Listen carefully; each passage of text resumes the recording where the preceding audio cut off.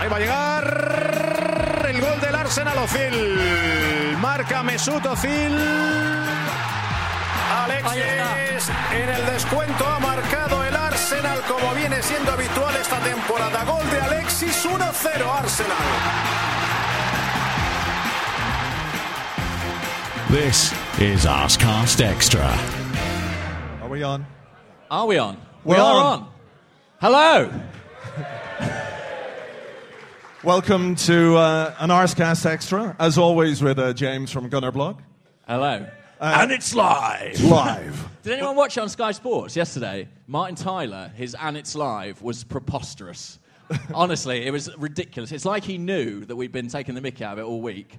Maybe he's a secret listener. He just screamed it into his microphone. Well, it's funny you should say that because Martin... no.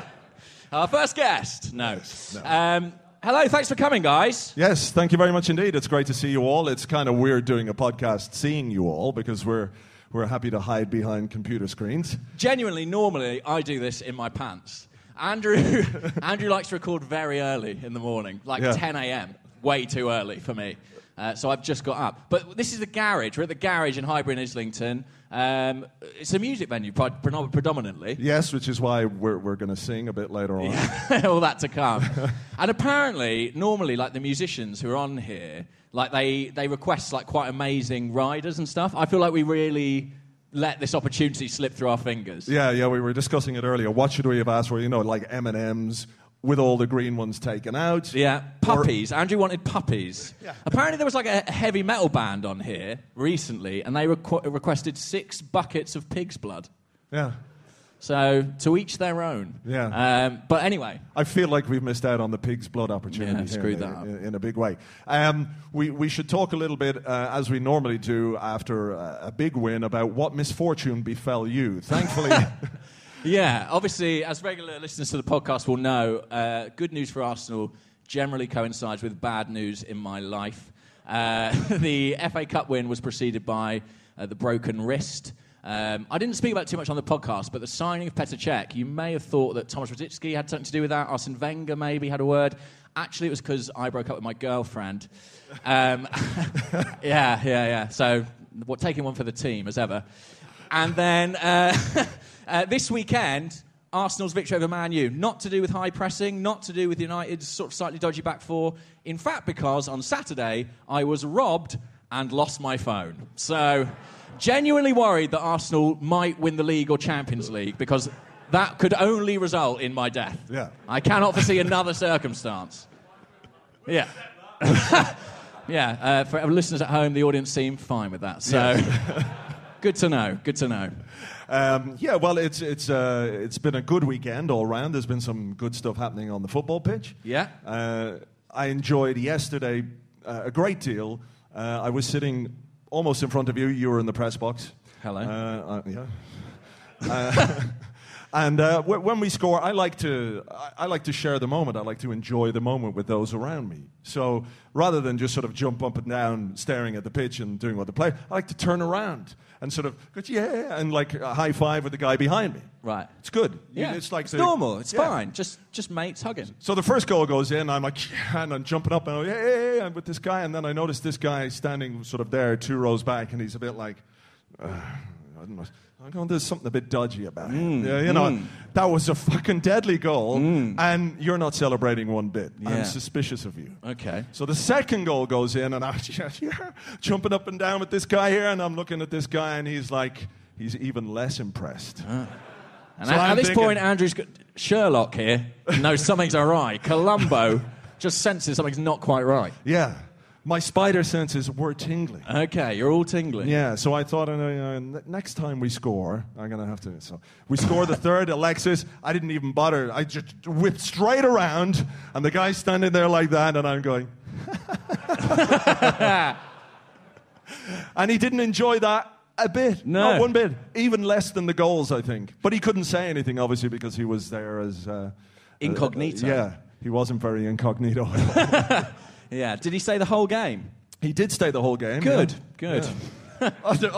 Unlike some of our fans. Yeah, to be fair. But at least there he's committed. And my other good story of the game was a guy who came all the way from India to watch the game with his friend. He's gone back to India. I invited him tonight because he had an unfortunate experience.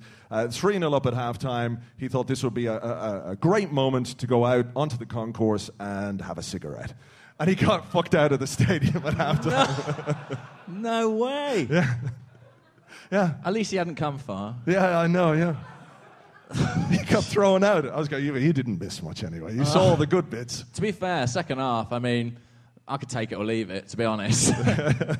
It was all in that first 45 minutes. It was, yeah. It's an important bit. And of course, a weekend where other things have happened. Jose Mourinho had he had a moment or two, didn't he?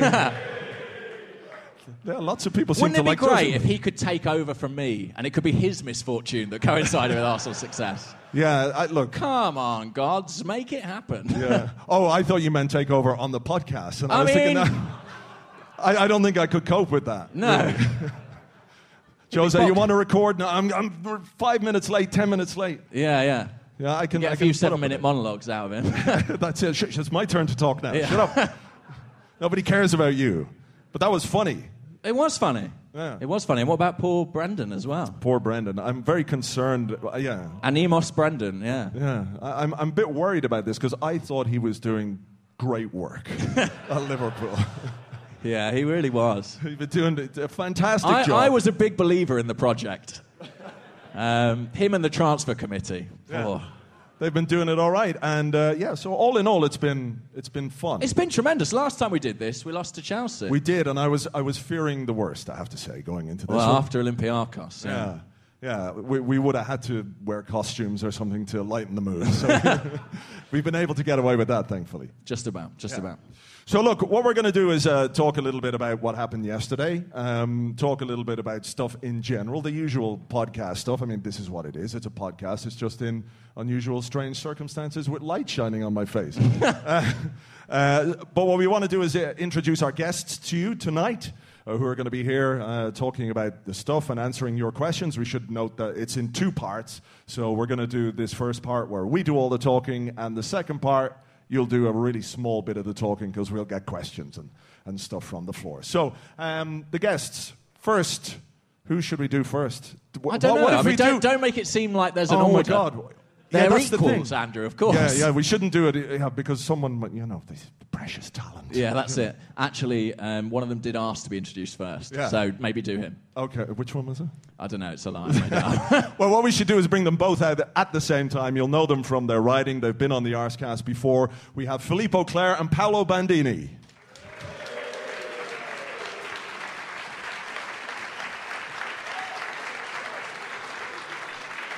Please. Thank you. Good evening to you both. Evening. What is this you've drawn here? That is... That was Andrew's preparation for the podcast. Yeah, that's it. I drew a man dancing. That's kind of... I think it sums up the mood. Yeah. That's pretty much what I do when we record anyway. I just sit there doodling while you're talking. Is that Brandon imitating Brent in the famous Office scene? It could be, actually, yeah. I'll tell you what we'll do is we'll auction this artwork off afterwards. Should we all sign it? Yeah, we'll do that, yeah. We give it to one lucky winner. Then they won't believe what they went home with tonight. So, Philippe, yesterday. Yes. It was good. Excellent. Yeah. But we were, in the press box, we were impeccably behaved. Yes, of course. Until the third goal. And then at the beginning it was a bit like, when Jeeves gets really bad news from Bertie Wooster, there's an imperceptible, it's not an Ancelotti, it's just this slight movement of the eyebrow. But at the third goal there was a bit of a... And then we got back to normal. Yes. It was very enjoyable. It was, extremely. Because I think there was most people would have been slightly concerned after what had happened in midweek that this might be a performance that we weren't necessarily capable of. And at the first, I really genuinely thought that United, having had 3 decent games in the league, having done the job against Wolfsburg, looking at the performance against Olympiacos, which was awful, having listened to Arsene, having seen him at the post-match conference on Tuesday night and having listened to what he said on Friday, I thought, oh my God, this could be really bad. Looking at the stats, thinking, okay, since the 8-2 at Old Trafford, drawn 3, lost 4. So it was pretty horrible. Yeah. And then this happened. It's like a Christmas miracle, but not a Christmas. What do you? Yes. Paolo, hello. Hello.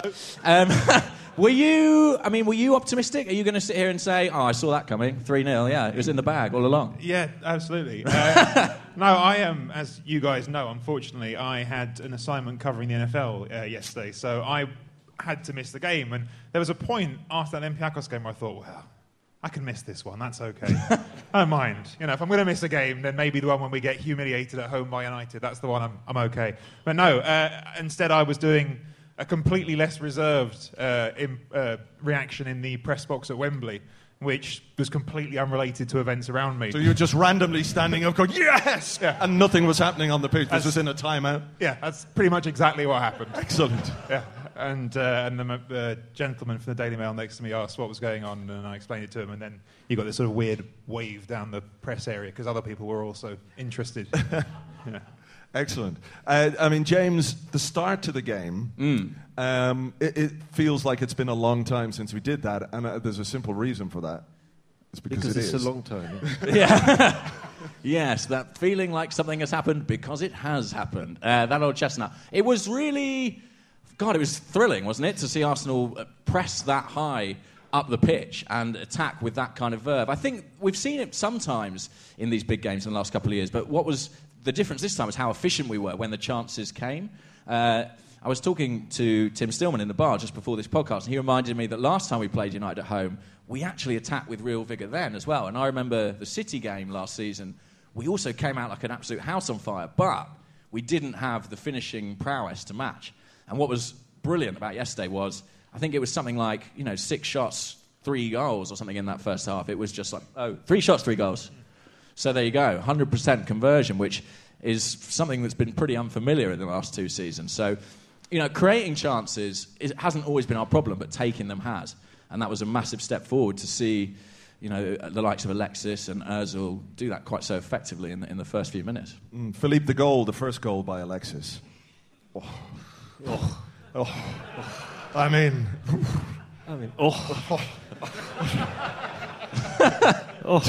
you remember that film Weird Science? Years ago, where these two computer nerds, they kind of created a goal and it turned out to be a beautiful woman. They created a beautiful woman on computer. I've got mixed up here completely. But if that goal could have been turned into a thing, it would have been a beautiful... Does anybody know what Andrew is talking about? Honestly. I know what I'm talking about. Okay. I'm glad you do. I've got literally no idea. What are you saying? If the goal was a woman...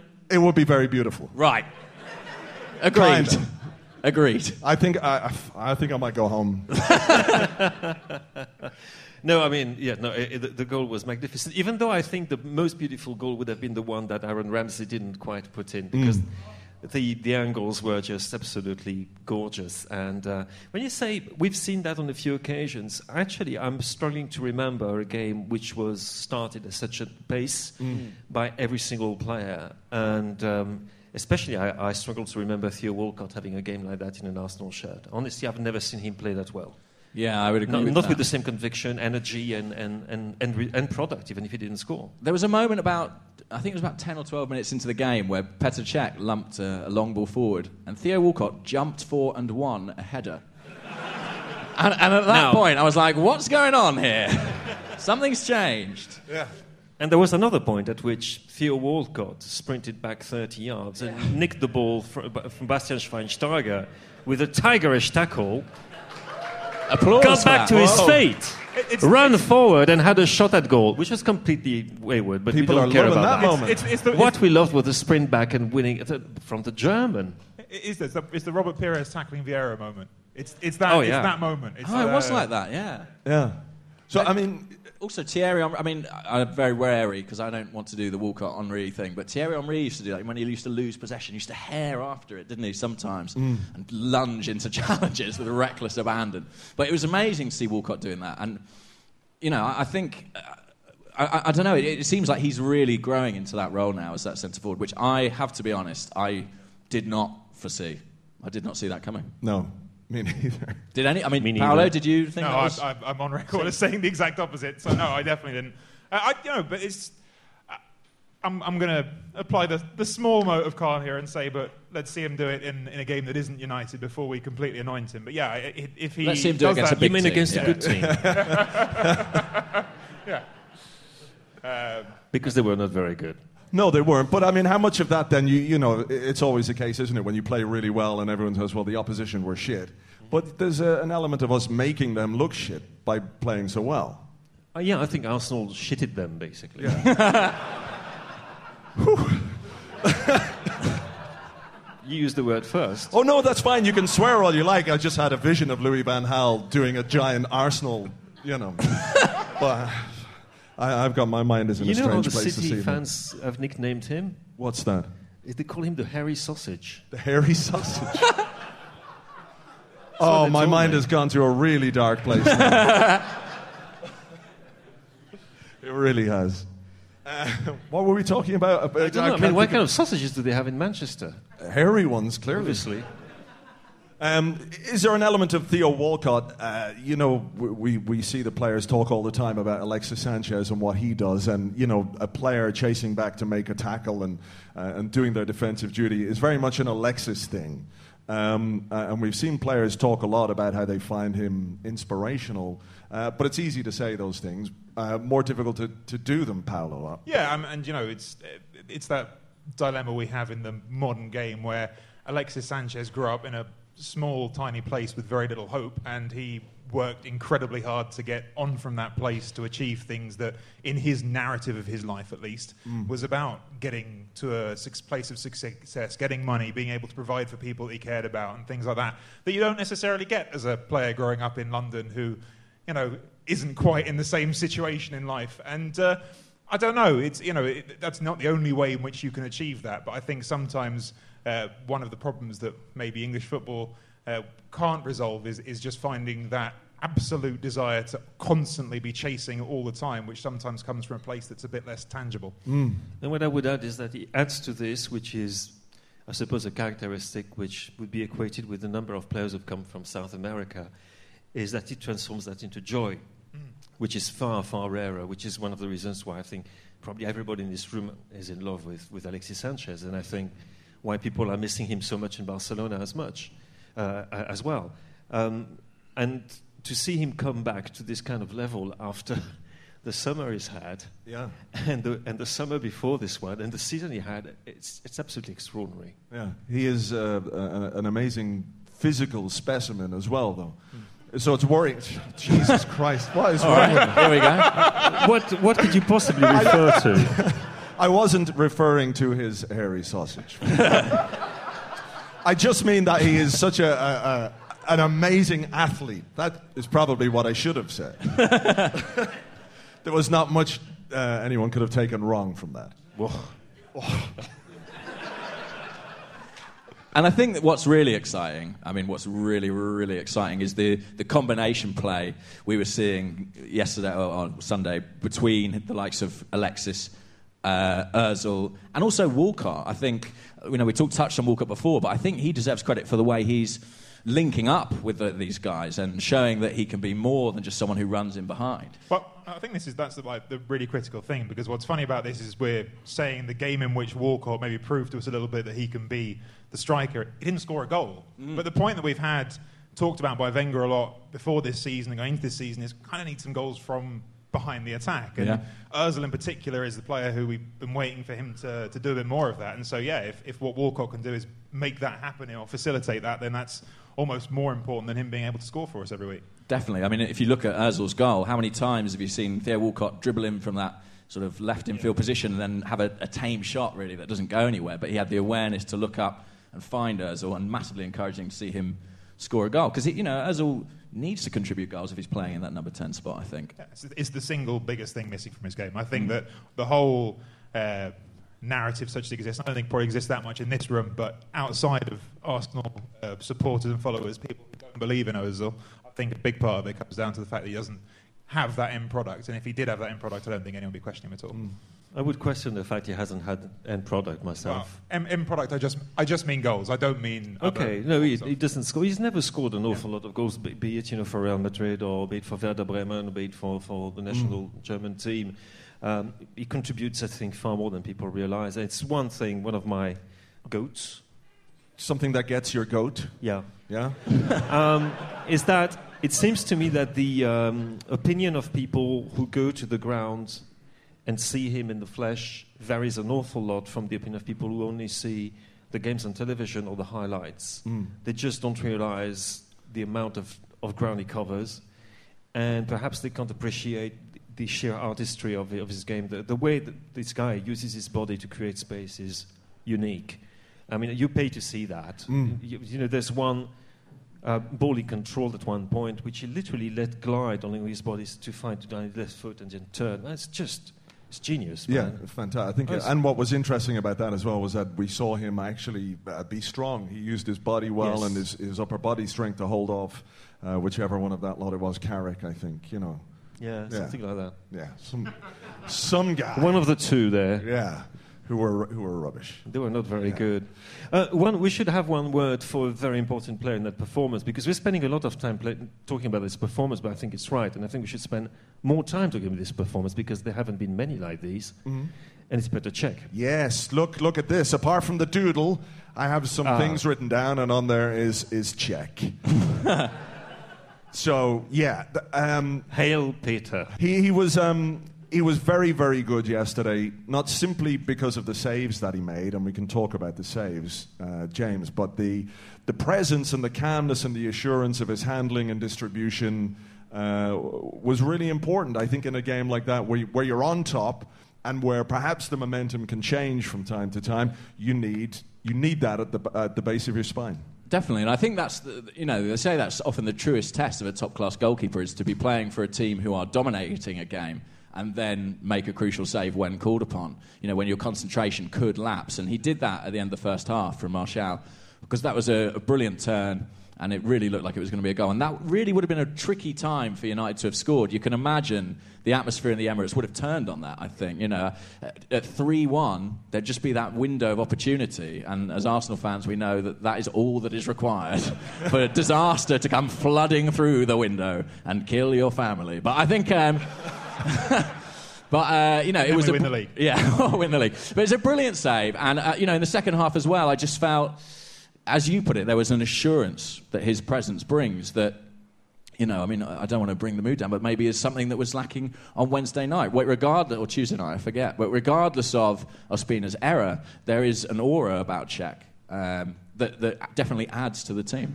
Did you see his reaction at the end of the game when he with Per Mertesacker? I love those two. They really have it going on, don't they? Like there's a lot of togetherness with those two. Love, maybe, yes. No, but I mean they do. They're two senior members of the squad who obviously are leaders who guide the dressing room a bit. They've got the medals. Those two. Exactly. I think that's an interesting relationship there. And perhaps one of the things against Olympiacos as well was that when you don't have Cech, when you don't have Mertesacker, there was no Arteta on the pitch, just that little bit less calm and assurance.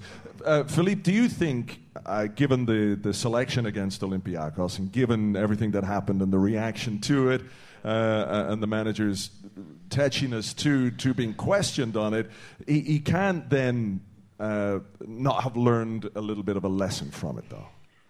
I think you might mean he's not going to play Ospina against Bayern Munich. No, that's. If he does, I'll try and find a table to hide under, a sofa to hide behind. Yeah. A padded cell where I can scream. No, he will play Cech against Bayern Munich. He has to. Do you think he definitely will? There's some stories around that he's promised Ospina. Come on, man. Listen, I'm with you, but I mean, I read somewhere last week, I forget where, I must admit, that he may have promised Ospina the Champions League group game. I think Ospina's got a Ballon d'Or to fight for at the moment, so good point. He's on the long list. He will suffer from the same physical problem that prevented Cech to play against Olympiacos. Maybe. Ego fracture or something like that. But I don't think he will play. I mean, he can't play. That's impossible. Not in those games. No, Paolo. I think it's possible he can play. I'm less optimistic than you, Philippe, but I definitely don't want it to happen. And that's, I don't mean to be overly critical of Ospina because Wenger was right to the extent that trying to pin it all on him is ridiculous. There was lots of things that weren't his fault. He is, in my opinion, a good goalkeeper, but he's not as good a goalkeeper as Petr Cech, and I really don't understand why you would, in a competition as important to us as the Champions League, not play your best team. Yeah, well, I agree completely. It was a very, very strange decision, and one that backfired. Yes, as the one. I mean, I think we all share the same sentiment when we saw the team sheet against Dinamo Zagreb, and we thought, "Oh shit, this is not right. We are playing against a team that has gone 41 games unbeaten. They're not a joke team, and we've made 6 changes, and it could be nasty, and it turned out nasty. And then you arrive at the Emirates, and you see the team sheet against Olympiacos, and you see the first name you see is Ospina, and you think, no, come on." That's just short. That's pig-headedness, isn't it? And there's an element of just... I mean, pig-headedness is quite funny. In the See what I mean? Yeah. No, but look, we're leaving the David Cameron jokes aside. Okay. There's just an element of psychology to it as well. Like, if you are saying that... If you're saying to your whole team, we don't need our best goalkeeper for this game, then maybe your whole team doesn't play like they need to give their absolute best for this game. And I think that, in the end, that's obviously what happened, because that 11 was better than Olympiacos' 11. I'm not someone, because I write about European football, who dismisses other European teams lightly. Olympiacos, I would take them seriously, but 11 players down that team, there's not one of them who would have been starting on the Arsenal side. Not Kasami, Fulham reject. Not Brownie Deye, West Brom reject. Not Esteban Cambiaso, great player as he was, but Leicester reject. That's ridiculous. Yeah, no, it is. But look, I feel like we're...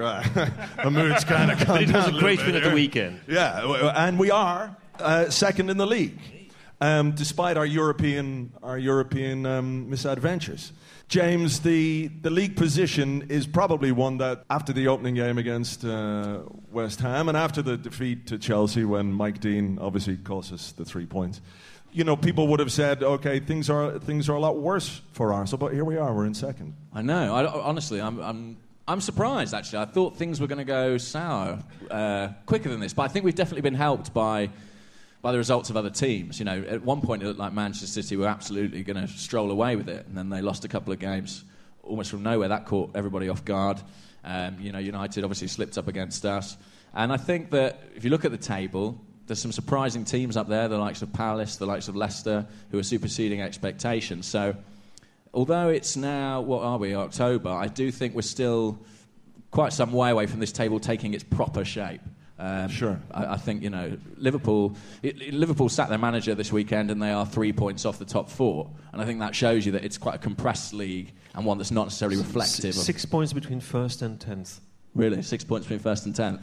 Well, there you go. That tells you everything. So I think all the big teams are going to drop points this season, actually. City look like they're going to either win or lose. They don't look like they're going to draw a game. It just depends if they turn up. Yeah. It all depends on Aguero's hamstrings, which obviously we all hope snap. Yeah. Not today. I mean, he's great. A fantastic player, but, snap, please. Paolo, the thing people might ask after what happened yesterday, and it reminded me a little bit of the performance a few years back against Chelsea, when we won 3-1. I think Theo Walcott was very good that day as well. Is why can't we do this more often? And not necessarily in terms of performance, because I think people appreciate that performances fluctuate and a game can swing your way quite quickly one way or the other. But just in terms of the way the team from front to back was completely switched on, there was hard work. I remember looking at one point in the second half, and someone had run past Ramsey down the right-hand side, and he took a moment and he was like, oh, fuck. But he went and he did his job defensively and he got stuck in. And so much of avoiding danger is stopping it at source, if you like, is preventing them from getting into dangerous situations. So it's more about perhaps effort over performance. Yeah, I mean, I think there's an element to it to which we can play a different game against a team like United than we can against some teams who come to Emirates and don't try and do anything. I think that United surprisingly, because Van Gaal isn't necessarily the most adventurous in his tactics, they were open yesterday in a way that teams haven't been in certainly some of the games at home this season. But there is still fundamentally this underlying issue that I can't give you the answer to it, because you have to be in that changing room, you have to be feeling that dynamic of every day. But it just seems that we do this over and over and over again, that we don't play to our level anywhere near as often as we should, I think. I think that this performance, maybe I'll be wrong and we'll go on a run of 20 games like this now, but I feel like we've seen performances like this before where we go up and then it lasts very briefly, and then it's almost because we have this performance, in a week or two's time we're like, oh, well, we did that, so whoever it is we're playing now, that'll be easy. And it turns out not to be, and it just happens again and again. And that's what's so frustrating about the situation with the Olympiacos, about wanting to drag it back, is that it was... all right, the flow of the match, was the order of things slightly different, but it was felt so fundamentally similar to what happened with Monaco last year. It was just, okay, here's a situation where we haven't showed up at the beginning of a game, we've got behind, and then in Monaco, all right, we were still going to lose, but we got a goal back through Oxlade-Chamberlain, and we think, okay, we can at least get out of here with a result that's going to get us to the next thing. In this case, it was, okay, we've at least got back to a situation where we're drawing, we haven't blown this completely, and immediately switch off again. It's as soon as we get in that comfort zone, we just let it go.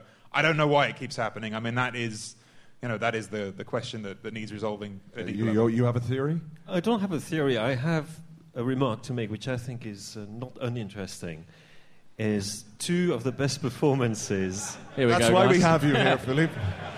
Just try to be humble. Next time we're going to put that on the poster. Two of the best performances in 2015 have come against two supposedly very good teams, i.e. Manchester City at the Etihad and Manchester United at the Emirates. And interestingly enough, in both these games, the opposition has had 60% of the ball, which means that Arsenal play far, far better when they're a counter-attacking team than when they're actually in possession of the ball, which might be I think there is a lesson to learn from that. And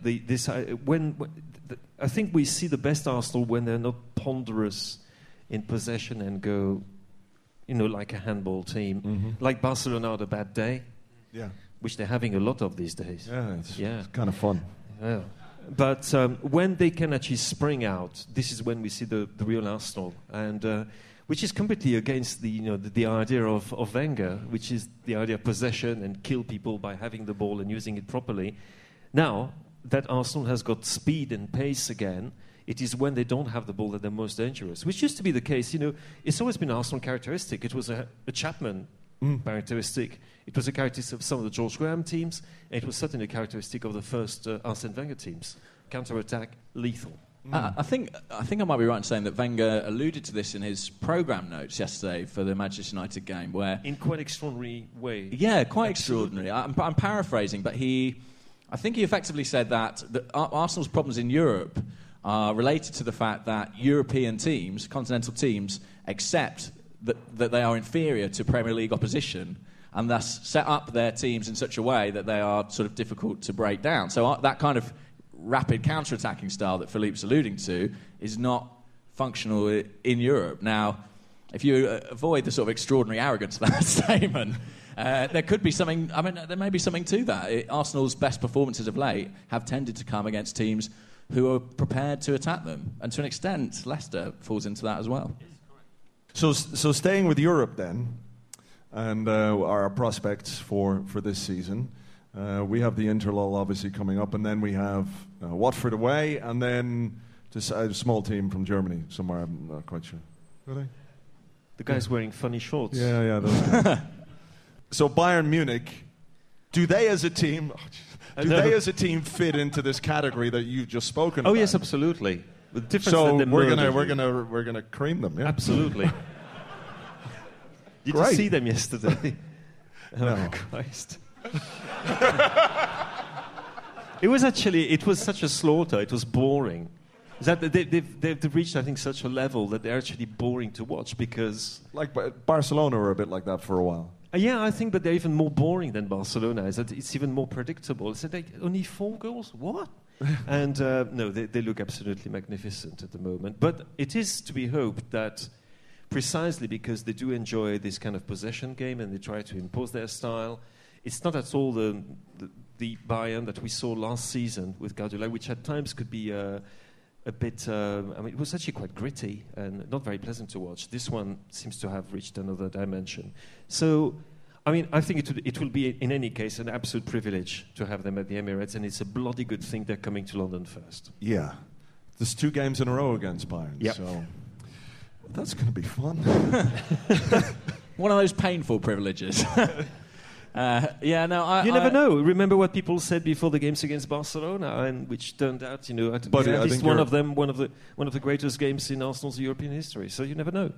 And that was a Pep team as well, that Barcelona. So, in general, though, Paolo, what do you make of what might happen in Europe this season? Do Arsenal have the squad as it stands to go into the Europa League, for example, and travel to faraway places? Yeah, people love the Europa League. And travel to faraway places and play at the weekends the way that we want them to play, like they did against Manchester United. Sure, because they do it in the Champions League anyway, or it's just moving it a day back. I don't think, it's only... If you drop in after the group stage, you would be going in, you'd effectively have potentially one more round of knockout games if you went all the way to the final. So it's not for me a significant difference on that front. Arguably you could make a case as well that you could use lesser players in that competition. It depends how much you prioritise it. That's worked out well. We know how that's worked out, yeah. So, I don't have a concern about the squad. Do I think that's where it's likely to end up? The problem is now that unless Arsenal beat Bayern Munich, it's out of their hands. Because if Olympiacos go and beat Dinamo Zagreb twice, Arsenal can't get enough points without beating Bayern Munich. So I think it's possible. I don't think it's beyond us, but obviously the way Bayern Munich are playing right now, and it's unfortunate because pretty much, as we were just discussing before you came on here, every other league in Europe, you look at the top teams at the moment, none of them are quite firing on all cylinders. We've got the one that is. But yeah, it's still possible. You still believe? Well, maybe just a little bit. Just a little. Yeah. Philippe, what do you think of the prospect of Europa League football? Should we be sniffy about it? Should we be... No, I don't think so. I genuinely don't think so. And but should we not also be critical that Arsenal, if they do finish in the Europa League places, have done that based on the stature of the club and everything else? No, I quite agree. And what was done against Dinamo Zagreb and Olympiacos wasn't forgivable, really, because it genuinely is shooting in your own foot with both barrels and both feet, as a matter of fact. So the whole work, the works. So it's completely unforgivable. Should Arsenal win twice over Bayern Munich, then draw against Zagreb and Olympiacos? No, that would be a miracle. But if the Europa League comes, play it to the full, as quite a few teams have done in the past and with great success. And I could use the example of another team in London, which did it with great success. The least exciting conversation in the world is that we should be doing it for the reason as well of if we care about keeping 4 Champions League places in England, it's good to win games in whatever competition you're playing in right now. Right, yeah. And it can, in the right circumstances, it can be extraordinarily exciting. And one of my most exciting experiences as a journalist was to follow Fulham all the way through to the final of the old UEFA Cup. It was the Europa League already. It was absolutely fantastic. Of course, it was fantastic because for Fulham it was a once-in-a-lifetime experience. Sure.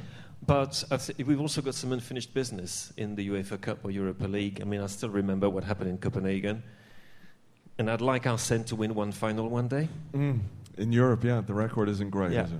Yeah, there was a time when the FA Cup was looked upon as a secondary competition, and you look at the way that we as fans welcomed victory in that in the last 2 years. I think a Europa League final would be an amazing occasion. And if you look at the recent roll call of winners, you've got Atletico Madrid, you've got Chelsea, you've got Porto, Sevilla. These are big clubs. This is a competition which, look, we've got to not come fourth first in the group, which I don't know if we'll manage. But should we end up in it, I'd kind of hope that we would have a stab at it, because I'm not sure it's right that you drop out of the Champions League into the Europa League. I feel odd about that you get eliminated from a competition and then put in one where you've actually got quite a high chance of success. But if you do get that break, why not take advantage of it? Why not take it seriously? Yeah, give it a go. You have to win the games and you have to try and build momentum in whatever competition you're in. Not ideal, but there you go. No, there you go. There you go.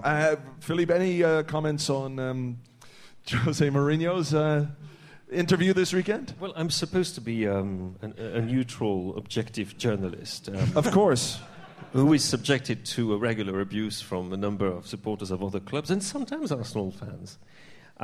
It was absolutely extraordinary. I do think we've seen... then we've gone into another dimension, another Mourinho dimension. Is that up until last Saturday, I think we could still explain everything by the kind of Machiavellian, diabolical, satanic attempt at manipulating the media and the club and Abramovich. Well, you can't manipulate an Abramovich. I wouldn't try anyway. No. His players. This was the moment when it went beyond that. You know, he broke the wall. That's it.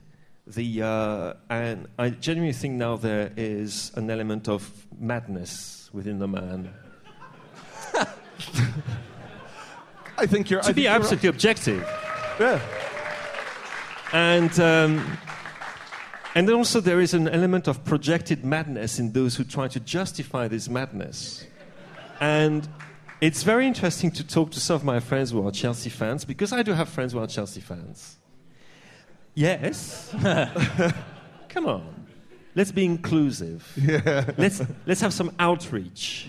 Well, we have family Chelsea fans here, James. And it's the efforts that these people who are otherwise extremely rational and sensitive are trying to make to try and justify the unjustifiable. And he starts with the referees. He said, well, Southampton should have had 2 penalties, right? Well, yeah, but ours was a penalty or whatever. And yes, he's the best manager we've ever had. Okay, maybe, perhaps, and so forth. And how do you justify all this nonsense? But they will find ways. And now they say that he's now at a point where he's going to prove that he's the best in a different way, so that he's going to be the worst in the best possible way or something. I don't quite understand, but they would explain it to you much better than I can. But I genuinely think that on that occasion, it just went, he went that little step. The guy who was riding over the great void, suddenly, I don't know, he fell. And he's now, this picture, the slow motion of I don't know if the parachute is going to open. Well, I don't know if I want it. So it was an extraordinary performance. Does his style of management... Paolo, make it very difficult for him to turn things around. So we know Arsene Wenger's a nice guy and he likes to treat his players like adults. And then if things go wrong, he can, give them a bollocking from time to time. And they go, oh, we'll do it in the next game. And then they beat Manchester United 3-0. Whereas Mourinho, if you're an absolute asshole the whole time, nobody believes you if you're being nice. Not to put you on the spot or anything.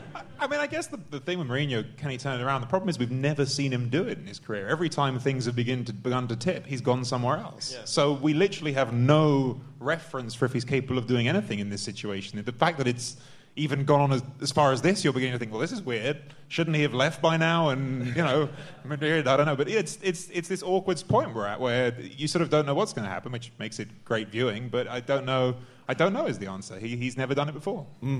James, any thoughts? On Jose?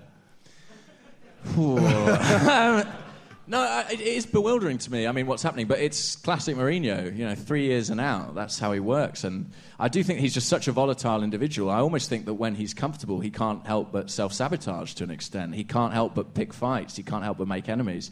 And it started right back in pre-season. He was complaining about fitness levels of Chelsea players. He was having a go at Arsene Wenger. Just picking fights unnecessarily. And it feels like he's just thrashing around, as Philippe says, in a kind of madness, in a kind of fury. It's great to watch. People often say he's his box office, and never more so than now. This is him at his most entertaining. Long may it continue. But I fear it won't. I feel that the implosion will reach its sort of ultimate point sooner rather than later. And Ranieri will take over at Chelsea. Ranieri will return. The Tinker Man, once again. Yeah. After Dead Man Walking, the return of Lazarus. Yeah, exactly. Zombie football managers. This is the new thing. Well, look, we've been chatting for 45 minutes. So I think what we're going to do is we're going to take a little break. 15 minutes, grab yourselves a beer. We're going to come back and do our Q&A in part 2. Cool. Cheers. Thank you.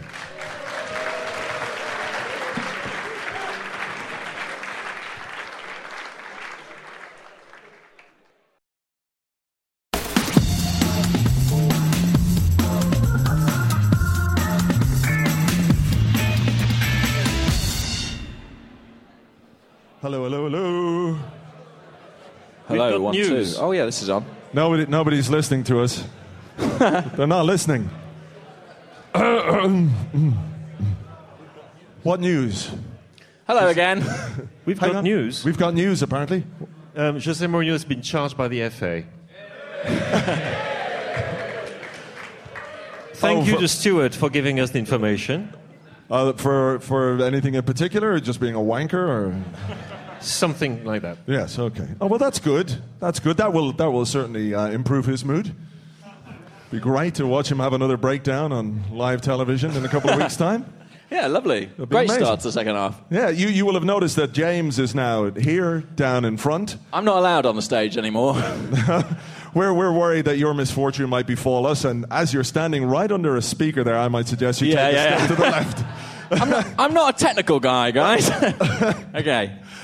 This is the part of the show where we normally take questions on Twitter with the hashtag Arsecast Extra, but of course saying hashtag in real life is that's bad. So nobody do that. But we are going to take questions from you guys. So if you do have a question, I get it's a bit schooly, but I guess you have to put your hand up so James can see you, or some other weird way of communicating. I don't know. Do a dance. I think hands is probably the simplest way. It probably is. So if you do have questions, stick your hand up. James will make his way to you, and you can ask the question to Philippe and Paolo and me, maybe, I guess. All right, should we give it a whirl? Yeah. Right, there's a guy in the front row, and given his proximity, he's got a good chance of getting the question in. Right. Hello, mate. That's you. What's your name? Alex. Great. And what's your question? My question is, given the struggles of Liverpool following the loss of their star players, especially Count Dracula, do you think Wenger should be given more respect, especially when we lost likes of kind of Fabregas, Nasri and Van Persie for keeping Arsenal in the Champions League year after year? Well, funny enough, we sort of just, as we came off there, had this little conversation about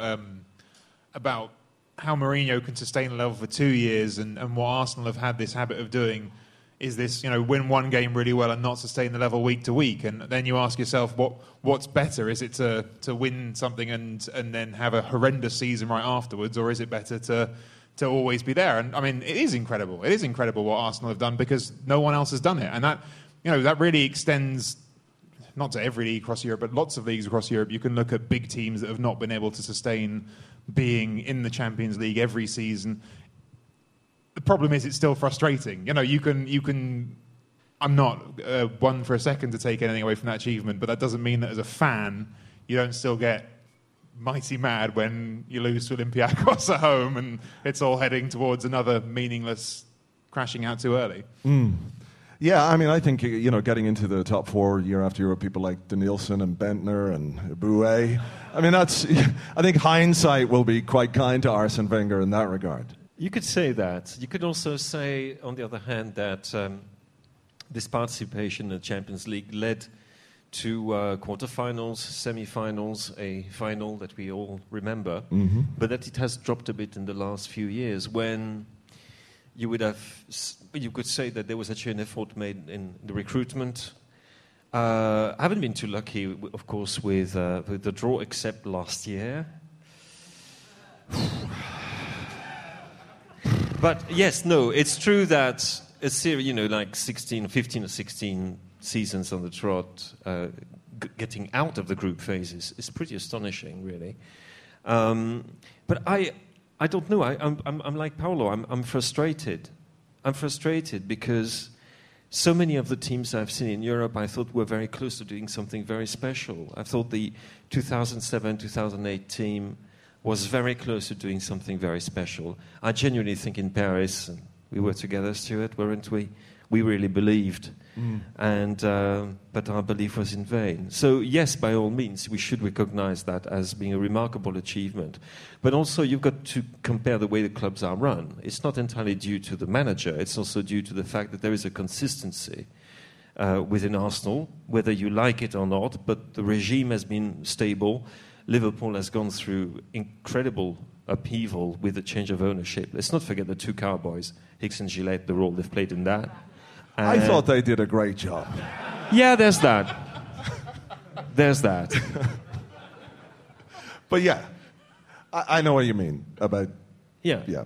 what we should do. So it's yes, but no, but one of those. It's fantastic. It's good for the coefficient. Sorry, it makes me laugh. People talk about the coefficient. But it lacks a little bit of sparkle, and what we're hoping for is this bit of sparkle, right? Yeah, and Europe has become a bit underwhelming for Arsenal. Yes, it's a bit tarnished, I should say. All right. Have another question? Okay, let's go down the aisle here. Here we go. Hello, mate. What's your name? Simon. Cool. What's your question? Has Gabriel done enough to displace Koscielny or Mertesacker when they're all fit? Ooh, that's. You know what's great about Gabriel is that we're having this conversation about whether he can displace Mertesacker or Koscielny. Like, for too long, it feels like we haven't had any real depth at centre half. We've had some good options. I think Koscielny and Mertesacker's partnership is fantastic, but I think it's brilliant that he has come into the side and made a case that he can play with both of them.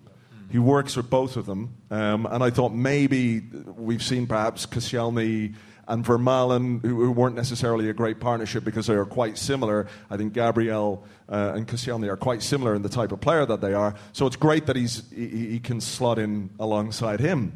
Whether you could break up that partnership yet, I'm not quite sure, but I think it's great that there's a challenge to it. And the pecking order has got to change at some point, because not that either of them are over the hill, but they're not getting any younger. You would say Koscielny is probably the best defender at the club. You would say in absolute value. I would say that Per Mertesacker is the one who gives me the most confidence and whom I feel has the greatest presence and is the true boss. On the other hand, there's one thing I love about Gabriel is that he loves defending more than anything. He's a proper defender, and which is not necessarily a quality that you would associate with some of the defenders, central defenders of the past we've had at that club. And should we play three at the back? I joke. I wouldn't. The things that Koscielny does tend to have some injuries, and he does tend to get suspended too. Yes. So, but I like the dynamism of Gabriel. I'm surprised because I'd seen a bit of him at Villarreal, not an awful lot. I wasn't sure he would fit in as quickly as he had, and the fact that he can play either on the left or on the right in a central partnership is priceless.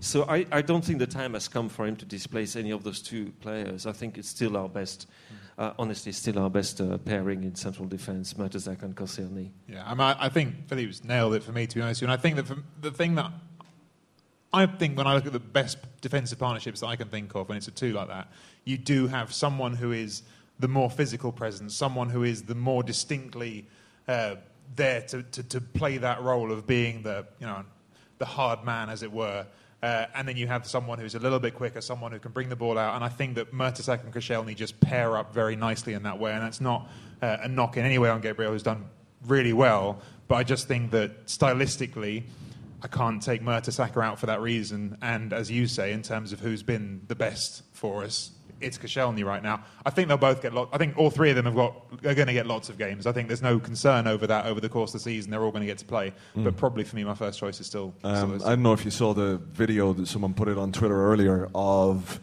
Gabriel celebrating Alexis's goal. It was like he's just running along, and obviously Alexis scores, and then he just goes and he's on the halfway line. It's brilliant, and I like that aggression that he has, and we saw it with the Costa thing, and perhaps it was a little bit misplaced. But there is a sense sometimes that we have been a bit too nice as a team, and we need to give a bit back from time to time. And he looks like a guy who's prepared to do that, and also eat your children.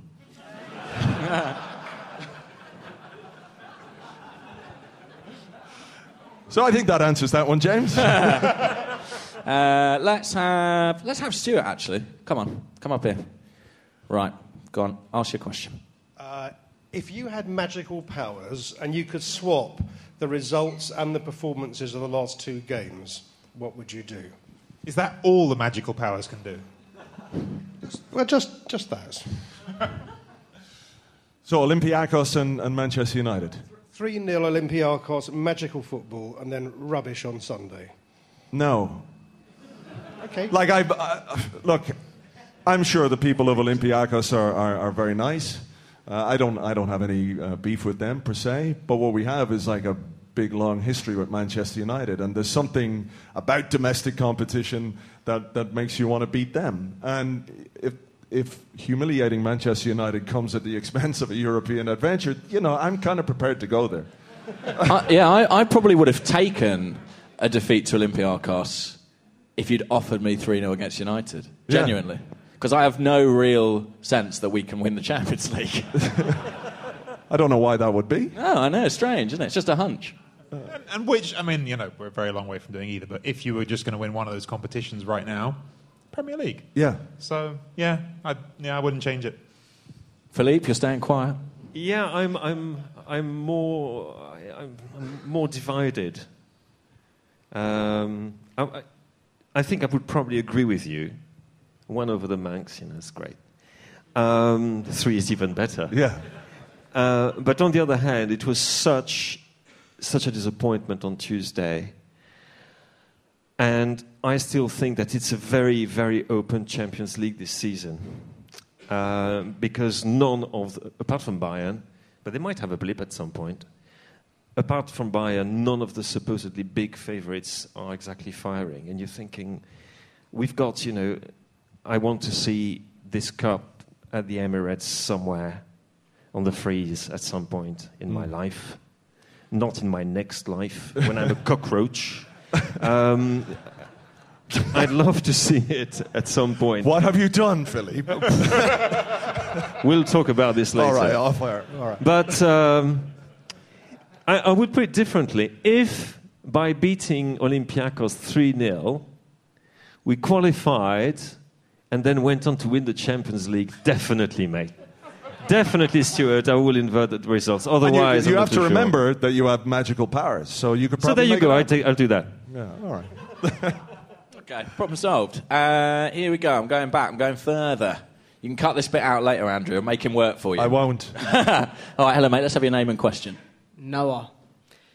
If Walcott is our confirmed number 1, I wouldn't do we get anyone better in Christmas? Terrible idea. Hang on, let's go again, because there was some confusion where it seems like Walcott was now playing the part of David Ospina. Hang on. Right, let's go again, Noah. We'll go again. If Walcott is a confirmed number 1 striker... yes. Do we get someone better at Christmas? Do we need someone better than Theo Walcott if he is the number 1 striker? Is there someone better than Theo Walcott or Olivier Giroud available anywhere at the moment that could we be bought? Not even at a reasonable price. Yeah, in the middle of the season as well. That's the question. Yeah, if you want that player, he's got to come from a top European club, a Champions League club, and if the club is still in Europe, yeah, I mean it makes it very difficult. It was interesting. Somebody on Twitter, I can't remember who, but he was at an event in Denmark. Pat Rice was there, looking very well, which is great. But Pat Rice was talking about how Arsenal were in for Benzema in a big, big way until Real Madrid decided, no, he's not for sale at any price. Now, things might happen at Real Madrid because it's not going very well. I saw him today. He's very unhappy with Benitez. Yep. That tends to happen quite a bit with players. So whether he will be available, but I mean, is Karim Benzema the £50 million man? Well, also, is he the £50 million man in the middle of the season? I mean, to an extent, my answer is predicated on what happens in the games between now and then. Because if Theo Walcott's played well and we're top of the league, then no. But if we're 7th and it's going horribly, sure, why not? Yeah, Charlie Austin, come on. Yeah, I think you bring Benzema in the middle of the season, it's going to be very hard to integrate him and make him a productive player immediately. So it's not easy to do that. And be successful. There's one of the biggest shortages of high-class quality strikers in European football that I can remember. There are very, very few of them around. Probably a dozen maximum. And I mean, even Benzema. Benzema, Higuain, these are players who I don't look at, and they don't make me think, he's going to do what Aguero's done. I still think they're a little bit below that level, which is exactly where we're at. Philippe, do you think Benzema could be the guy? Benzema could be a good guy? The guy. Nah. No, you think no? No, I don't think so. I've always had doubts about Benzema. I look at the statistics; they're absolutely phenomenal. He's perfect for the club he's at the moment. He's the perfect for Cristiano Ronaldo. But I also see Benzema with the French national team. Every time there is something really important at stake, it disappears completely. So, no. I mean, I'm really not. I'm not a fan. This is going to get me into serious trouble. The one, but he's not a typical striker. There's one French player, and I keep going on about it, but unfortunately he's injured at the moment, is Nabil Fekir. Now, he is a real top quality, to use a Wengerism. But he's not an out-and-out striker, is he? He's more of a wide player. He's more of a wide player, wonderful player, wonderful creator, but he can score as well. Yeah. So, yeah. So he's the guy. I don't know. But Benzema...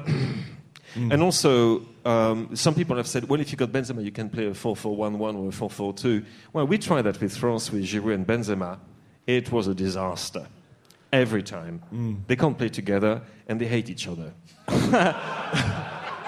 Can we take the last sentence out of the podcast? No, it's too late. It was a joke, Olivier. And what about Fekir's... It was a joke. Fekir's strike partner, Lacazette, is he... No, not the right level. Really? Nope. Walcott's superior to Lacazette, you would say? I don't know, because I don't know. I'm still making my... I mean, I still don't have an opinion of Walcott as a number 9. Mm-hmm. If he plays every game like he played against Manchester United, he's one of the best strikers in the country. True. I mean, it was a fantastic performance. If he plays like some other games I've seen him play, he's not one of the best strikers in the country. And Lacazette is a player... people will throw stats at me, and I always say to them, when you're talking about a striker, take the penalties out of the equation, then you realize that almost half his goals have come through penalties. First thing. Second thing, he's done it in a league where the constraints and the demands are not quite the same. I don't think that technically he's also at the right level. He's a very good player, but he's not the kind of player a club like Arsenal should aspire to get. There we go. That's that sorted. Another question. I'm going front row. I'm getting lazy again. Hello, mate. What's your name and question? My name is Steven. I have a question for Philippe, who in the past said that Arsene was a jazzer, set the tempo. Do you think that's still true, or do you think he does tactics more these than days? ever? No, he's a jazzer. I still, more than ever. I stand by everything I said in the last live Arsecast, and I won't repeat it, because you can listen back to it. Yes, you can. And so that's one more listen. Yeah. For this gentleman here. Yeah. Who will earn massive amounts of money because with that one listen. With that one listen. Yeah. No, he's still a jazzer. I don't think it's changed at all. The way he talks, and again, James, you were talking about the program notes. When he was, it was all about the way his team was playing, and it was unfair that the other teams were lining up in order to counteract that, which is really funny. And he still has this belief that he wants players to express themselves. And to be fair, when we see what we saw on Sunday, you think, actually, I quite like jazz. I do like jazz anyway. I can take it or leave it, really. Yeah? Yeah, I'm not a big trumpet guy. Okay. Another question? Can you imagine? Per could be on the double bass against Johnny Mingus. Yeah. You guys chat about jazz while I navigate this. Alexis can be on the piano.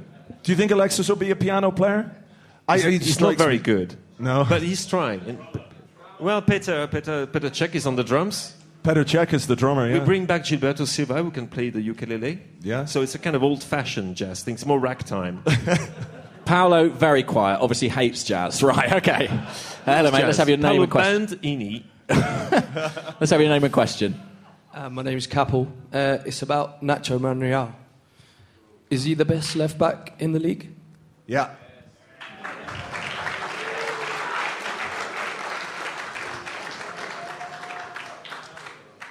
Well, I sat right in front of him for the second half, and I watched him closely, and he was superb. Superb. The way he read the game, the way he challenged for aerial balls. He's strong, he's quick. He organises, which is interesting as well. And I just think the consistency of his performances over the last 6 months, 9 months have been fantastic. I'm reluctant to give a definitive answer because now I'm trying to go through every team in my head and have a think. And so the easy answer we go, yeah. But who is there?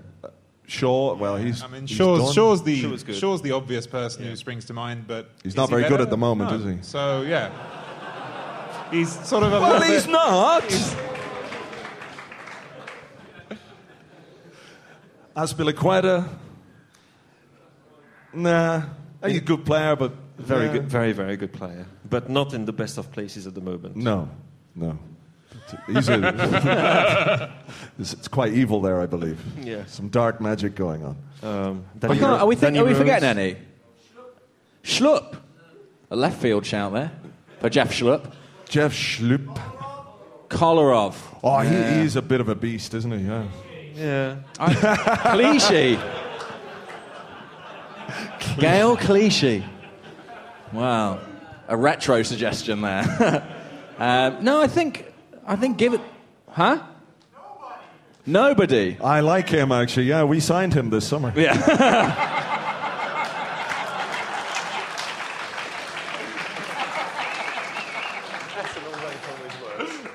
Lovely. Right, another question? All right. Hello, mate. Let's have your name and your question. My name's Mike, and my question is, whenever he does come back, can we expect anything from Danny Welbeck, or is he always going to be behind the other two? Go, Paolo. Well, can we expect things from him? Yeah, he's going to play. Of course he's going to play. I don't see any reason to think that any more than beforehand we're going to suddenly have 11 players who will be healthy and start every single game when we compete all these different competitions. Is he going to start? Well, I'm going to, trying to hold judgment a little bit just because we had a great game to assume that we're going to play like this every week. There may be chances for him, but I don't see him in our best 11.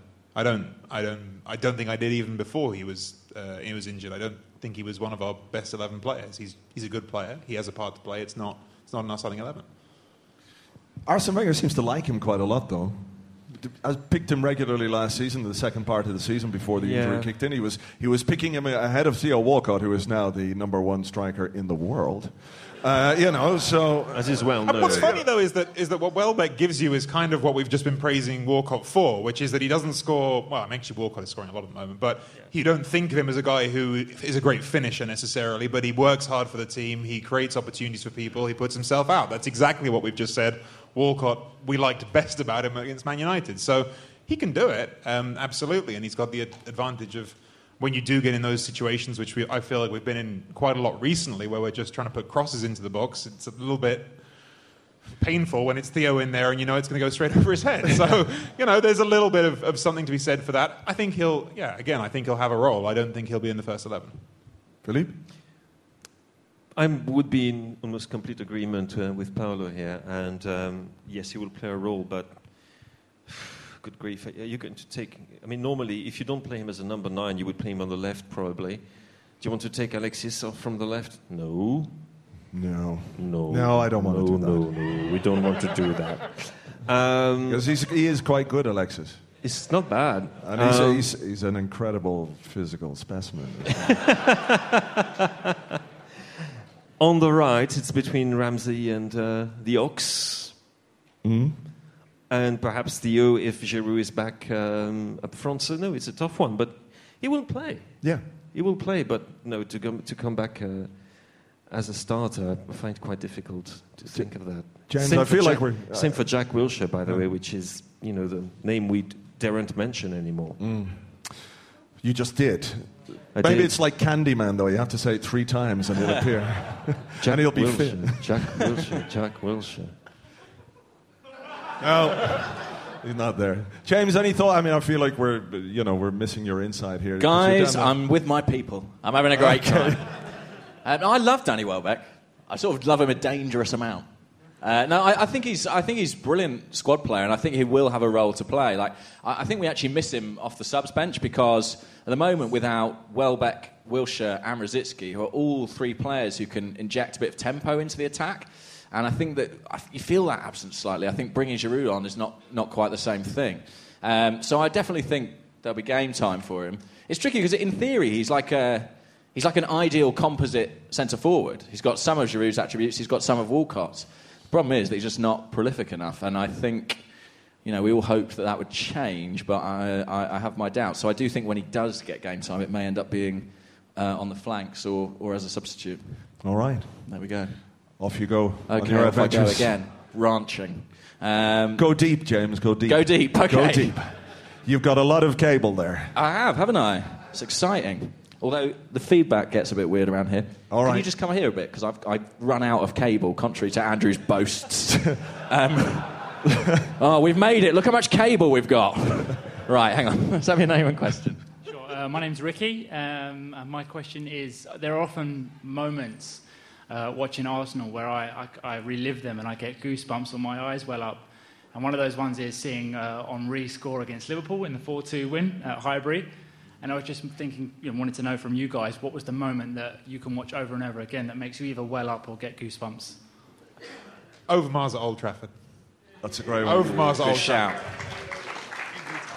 Trafford. Every time.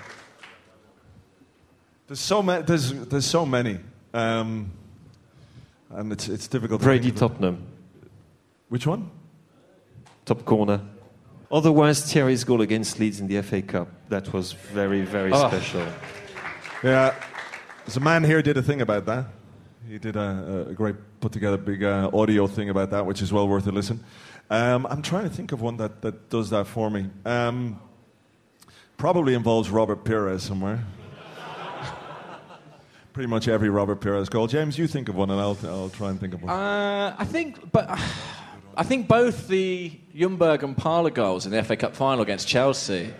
But obviously, I've got very personal reasons for that with my Chelsea supporting brother. But I think particularly Ray Parlour's strike in that game was one. And then another one is the Patrick Vieira goal against Leicester City on the final day of the unbeaten season. I was just going to fucking say it. If you will, let me go first, Andrew. You will pay the price.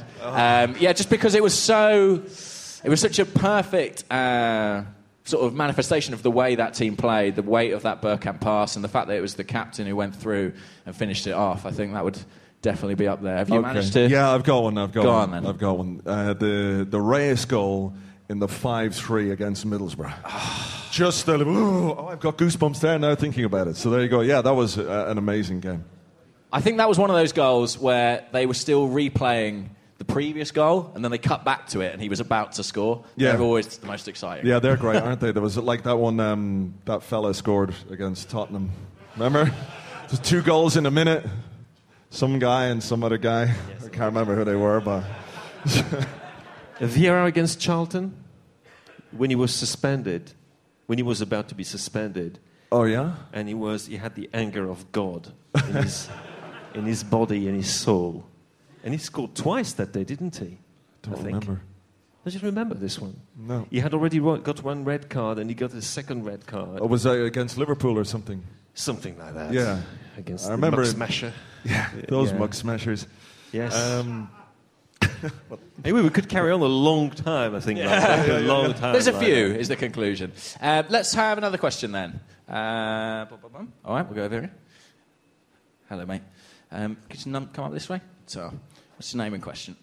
Hello, my name is Kerem. Do you see Ramsey moving into the middle sooner rather than later? Middle of what?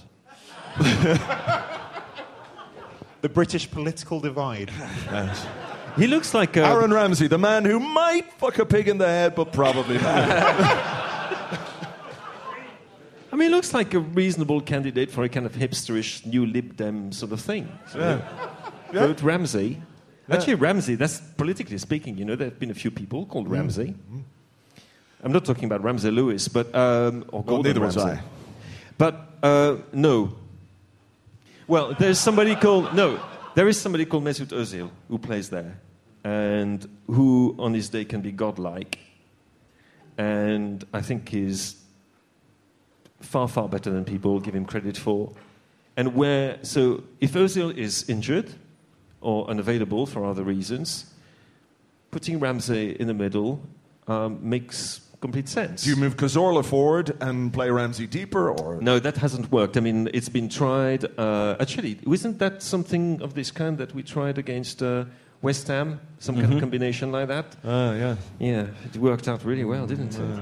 So, but no, I mean, if Ozil is fit and available, I can't see possibly how Ramsey could fit in the middle. If you're thinking of a 4-2-3-1, of course, because some people were thinking about a 4-4-2, and perhaps in this combination of 4-4-1-1, maybe you can have Ramsey with another player in the middle of the midfield. Yes, possibly, but I don't think that Arsene is going to go for that at any time soon. No, and I think that's what you've touched on there is in the end you need to put a player who you've spent your club record money in the position where he's best able to succeed, and where Ozil can best succeed is right behind the attack. And so, yeah, there's just not space until you do something different tactically. There's no space. Right, there you go. I don't see it either at the moment. No, Coquelin and Cazorla seems to work nicely, and maybe Ramsey is sort of a new Ray Parlour in that sense. It would require a change of hairstyle. The Welsh Pelé. The Welsh what? The Welsh Pelé. The Welsh Pelé, yeah.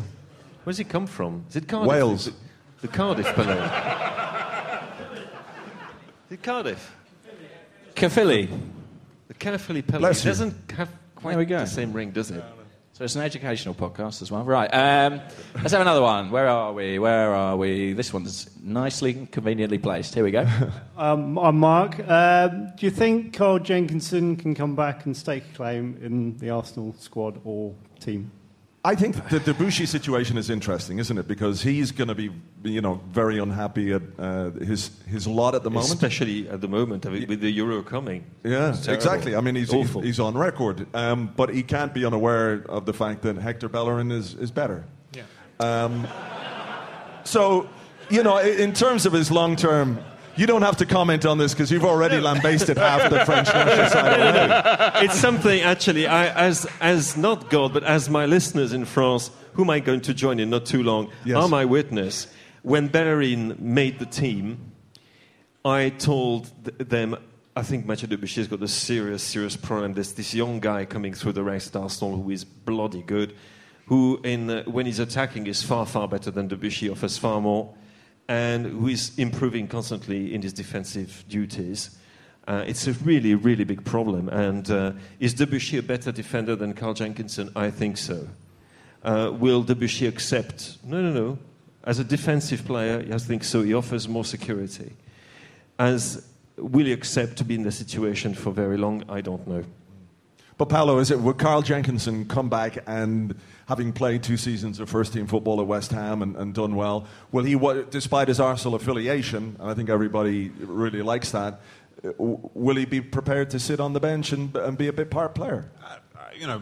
He might, but I don't see why he would for his career. I mean, he's still, at the point of his... if he was now 32, you'd be going, well, sure, come back and ride it out, enjoy yourself. But it seemed like a waste for him to do that, and it is waste for us, really, because especially now that we don't even have as urgent a need for extra cover, because he could slot in sometimes at centre-back. We don't even have that urgent need that we did maybe before.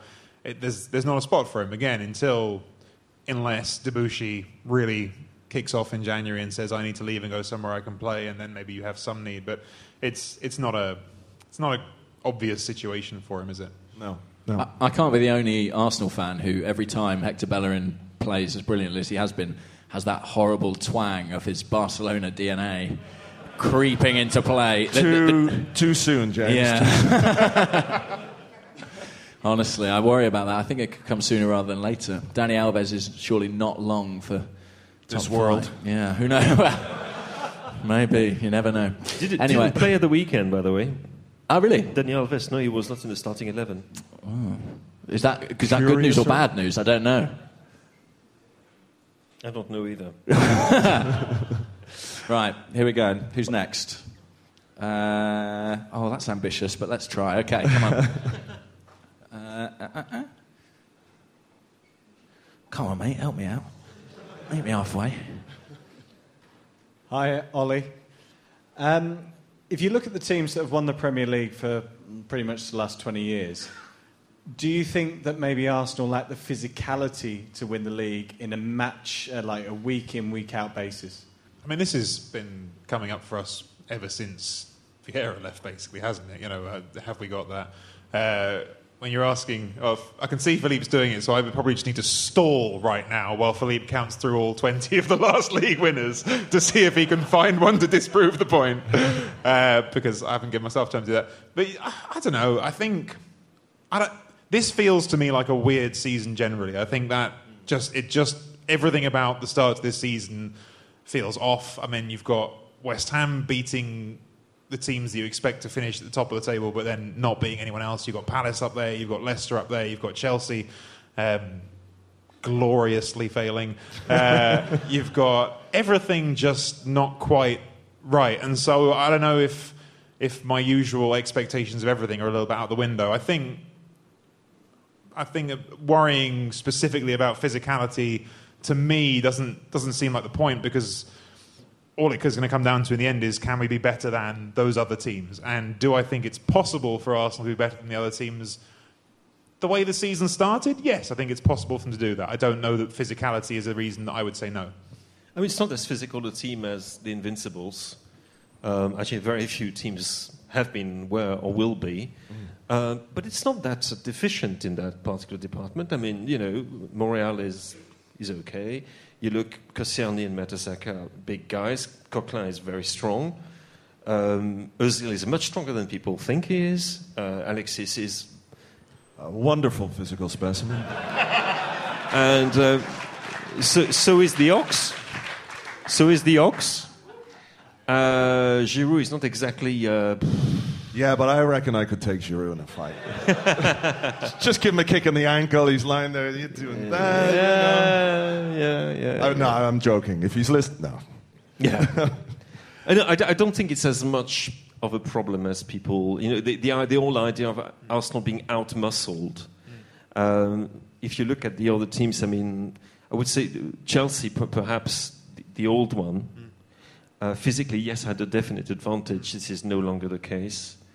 Manchester City, I'm not convinced of that. They've got people who put the boot in, like Fernando and Fernandinho. Yaya is big but doesn't use it. Liverpool I think are irrelevant.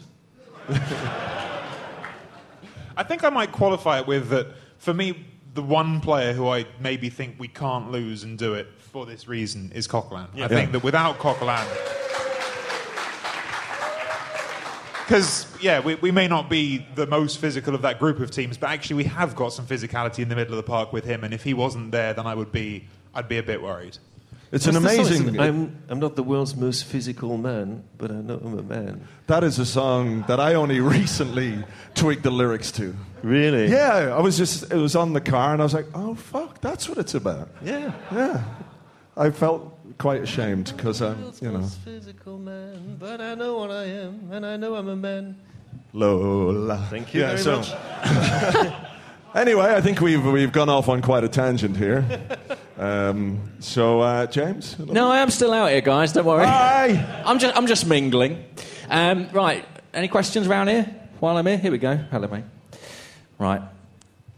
Hi, I'm Jamie. Given our struggles in the Champions League, should Joel still get out while he can? Very good. Should Joel Campbell still get out while he can?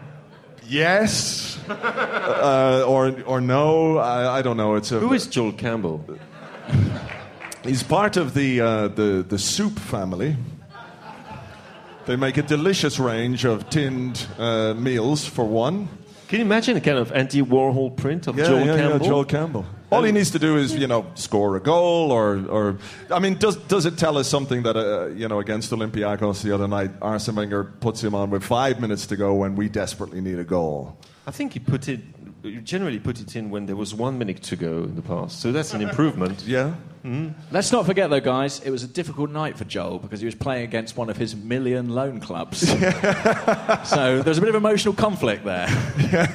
That explains it all. Yeah. Any more questions? Here we go. Oh, got one right here. Very keen. Here we go. God, sorry, my name's James. Transfer window, I'm a bit of a transfer whore. So who can you sign, dream signing, and who will we sign in January? Dream signing Arturo Vidal, but it won't happen.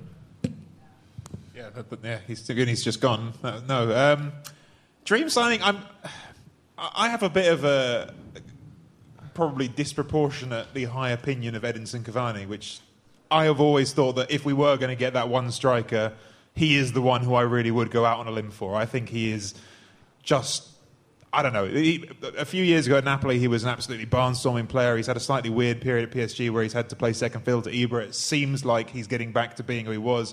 I think when he's at his best, he's physical and he's a very good finisher, and he's just exactly what I think we could ideally have at the top of that 4-2-3-1. But I don't know, and it's just so difficult to look around Europe and see who. I mean, there's the obvious candidates, but you're never going to get them. No, there's one though. I mean, sorry, I just thought about him because he used to play for Arsenal, and when he played for Arsenal, he played rather well, but he left the club in rather acrimonious circumstances, to use the usual expression, and he's been absolutely fantastic for Marseille lately, and it's Lassana Diarra.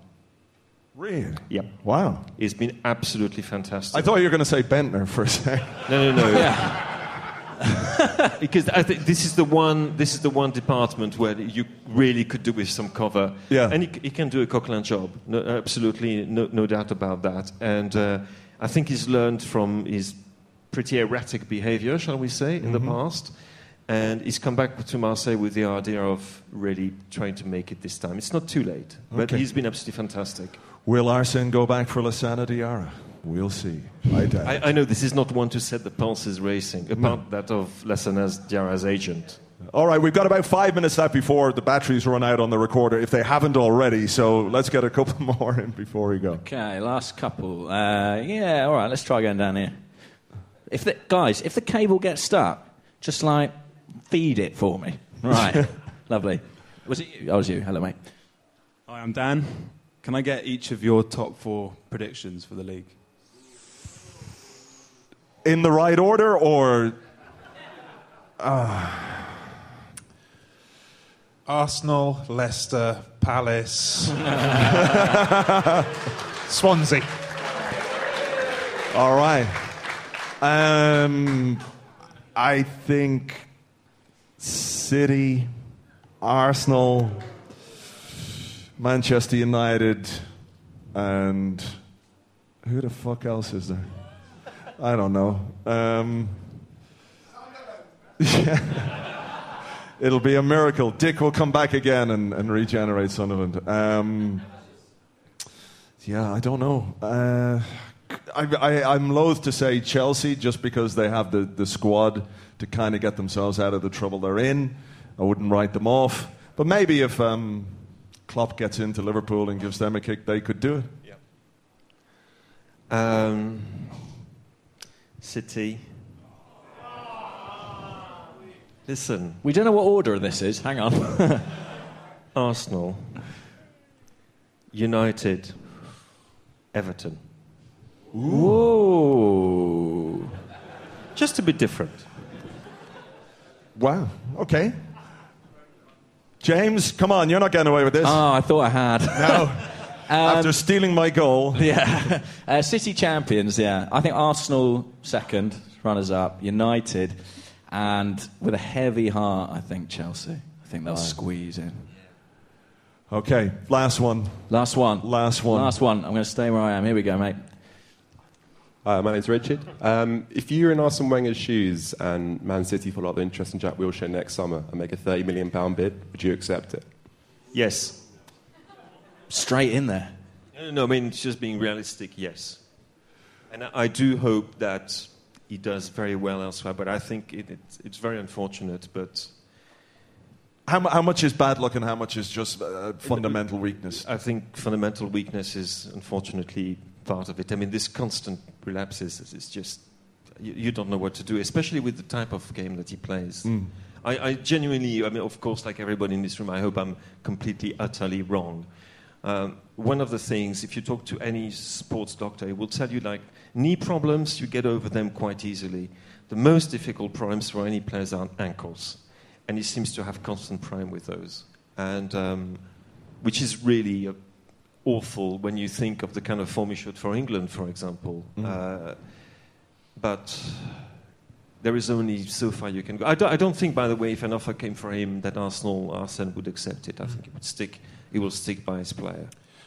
So, I'm just talking out of all emotion. I'm taking all emotional attachment out of the answer. I mean, so I basically agree with all of the logic you've just argued. On the other hand, I mean, what are we doing with that 30 million? I mean, it's not that we're New short contract of money for at the moment. So maybe just to be spiteful, no. But I mean, there's not. Yes, yeah. If that was an option that I could, use that. Yeah, I mean, if you're not going to do anything with it, then I suppose no. But if you have something else in mind, then sure. The other question is, why would they pay £30 million for a player with an injury record like that? I mean, I'd love to see him do it. I think Arsene Wenger, having given Abu Dhabi every possible chance to get fit and have a career, will give Jack Wilshere the same opportunity, in the sense that he'll stick with him until it becomes absolutely impossible to do that. And so I don't see it happening, and I don't see anybody bidding that amount of money for him anyway. So there. James? Yeah, sell him, yeah. No. I do think that, the difference with Diaby is that he didn't have that kind of value, and you do wonder, in this age of homegrown quotas and City's exorbitant wealth, if they might do something silly like that. If they did put that amount of money on the table, I think it'd be very difficult to argue against accepting it. Because even if Wilshere's fit, it's very hard to see, where he sits in our best team right now. Yeah. Well, look, ladies and gentlemen, thank you very much indeed for coming out tonight. It's been a pleasure. If you could give a big hand to our guests, Philippe Auclair and Paolo Bandini. Thank you.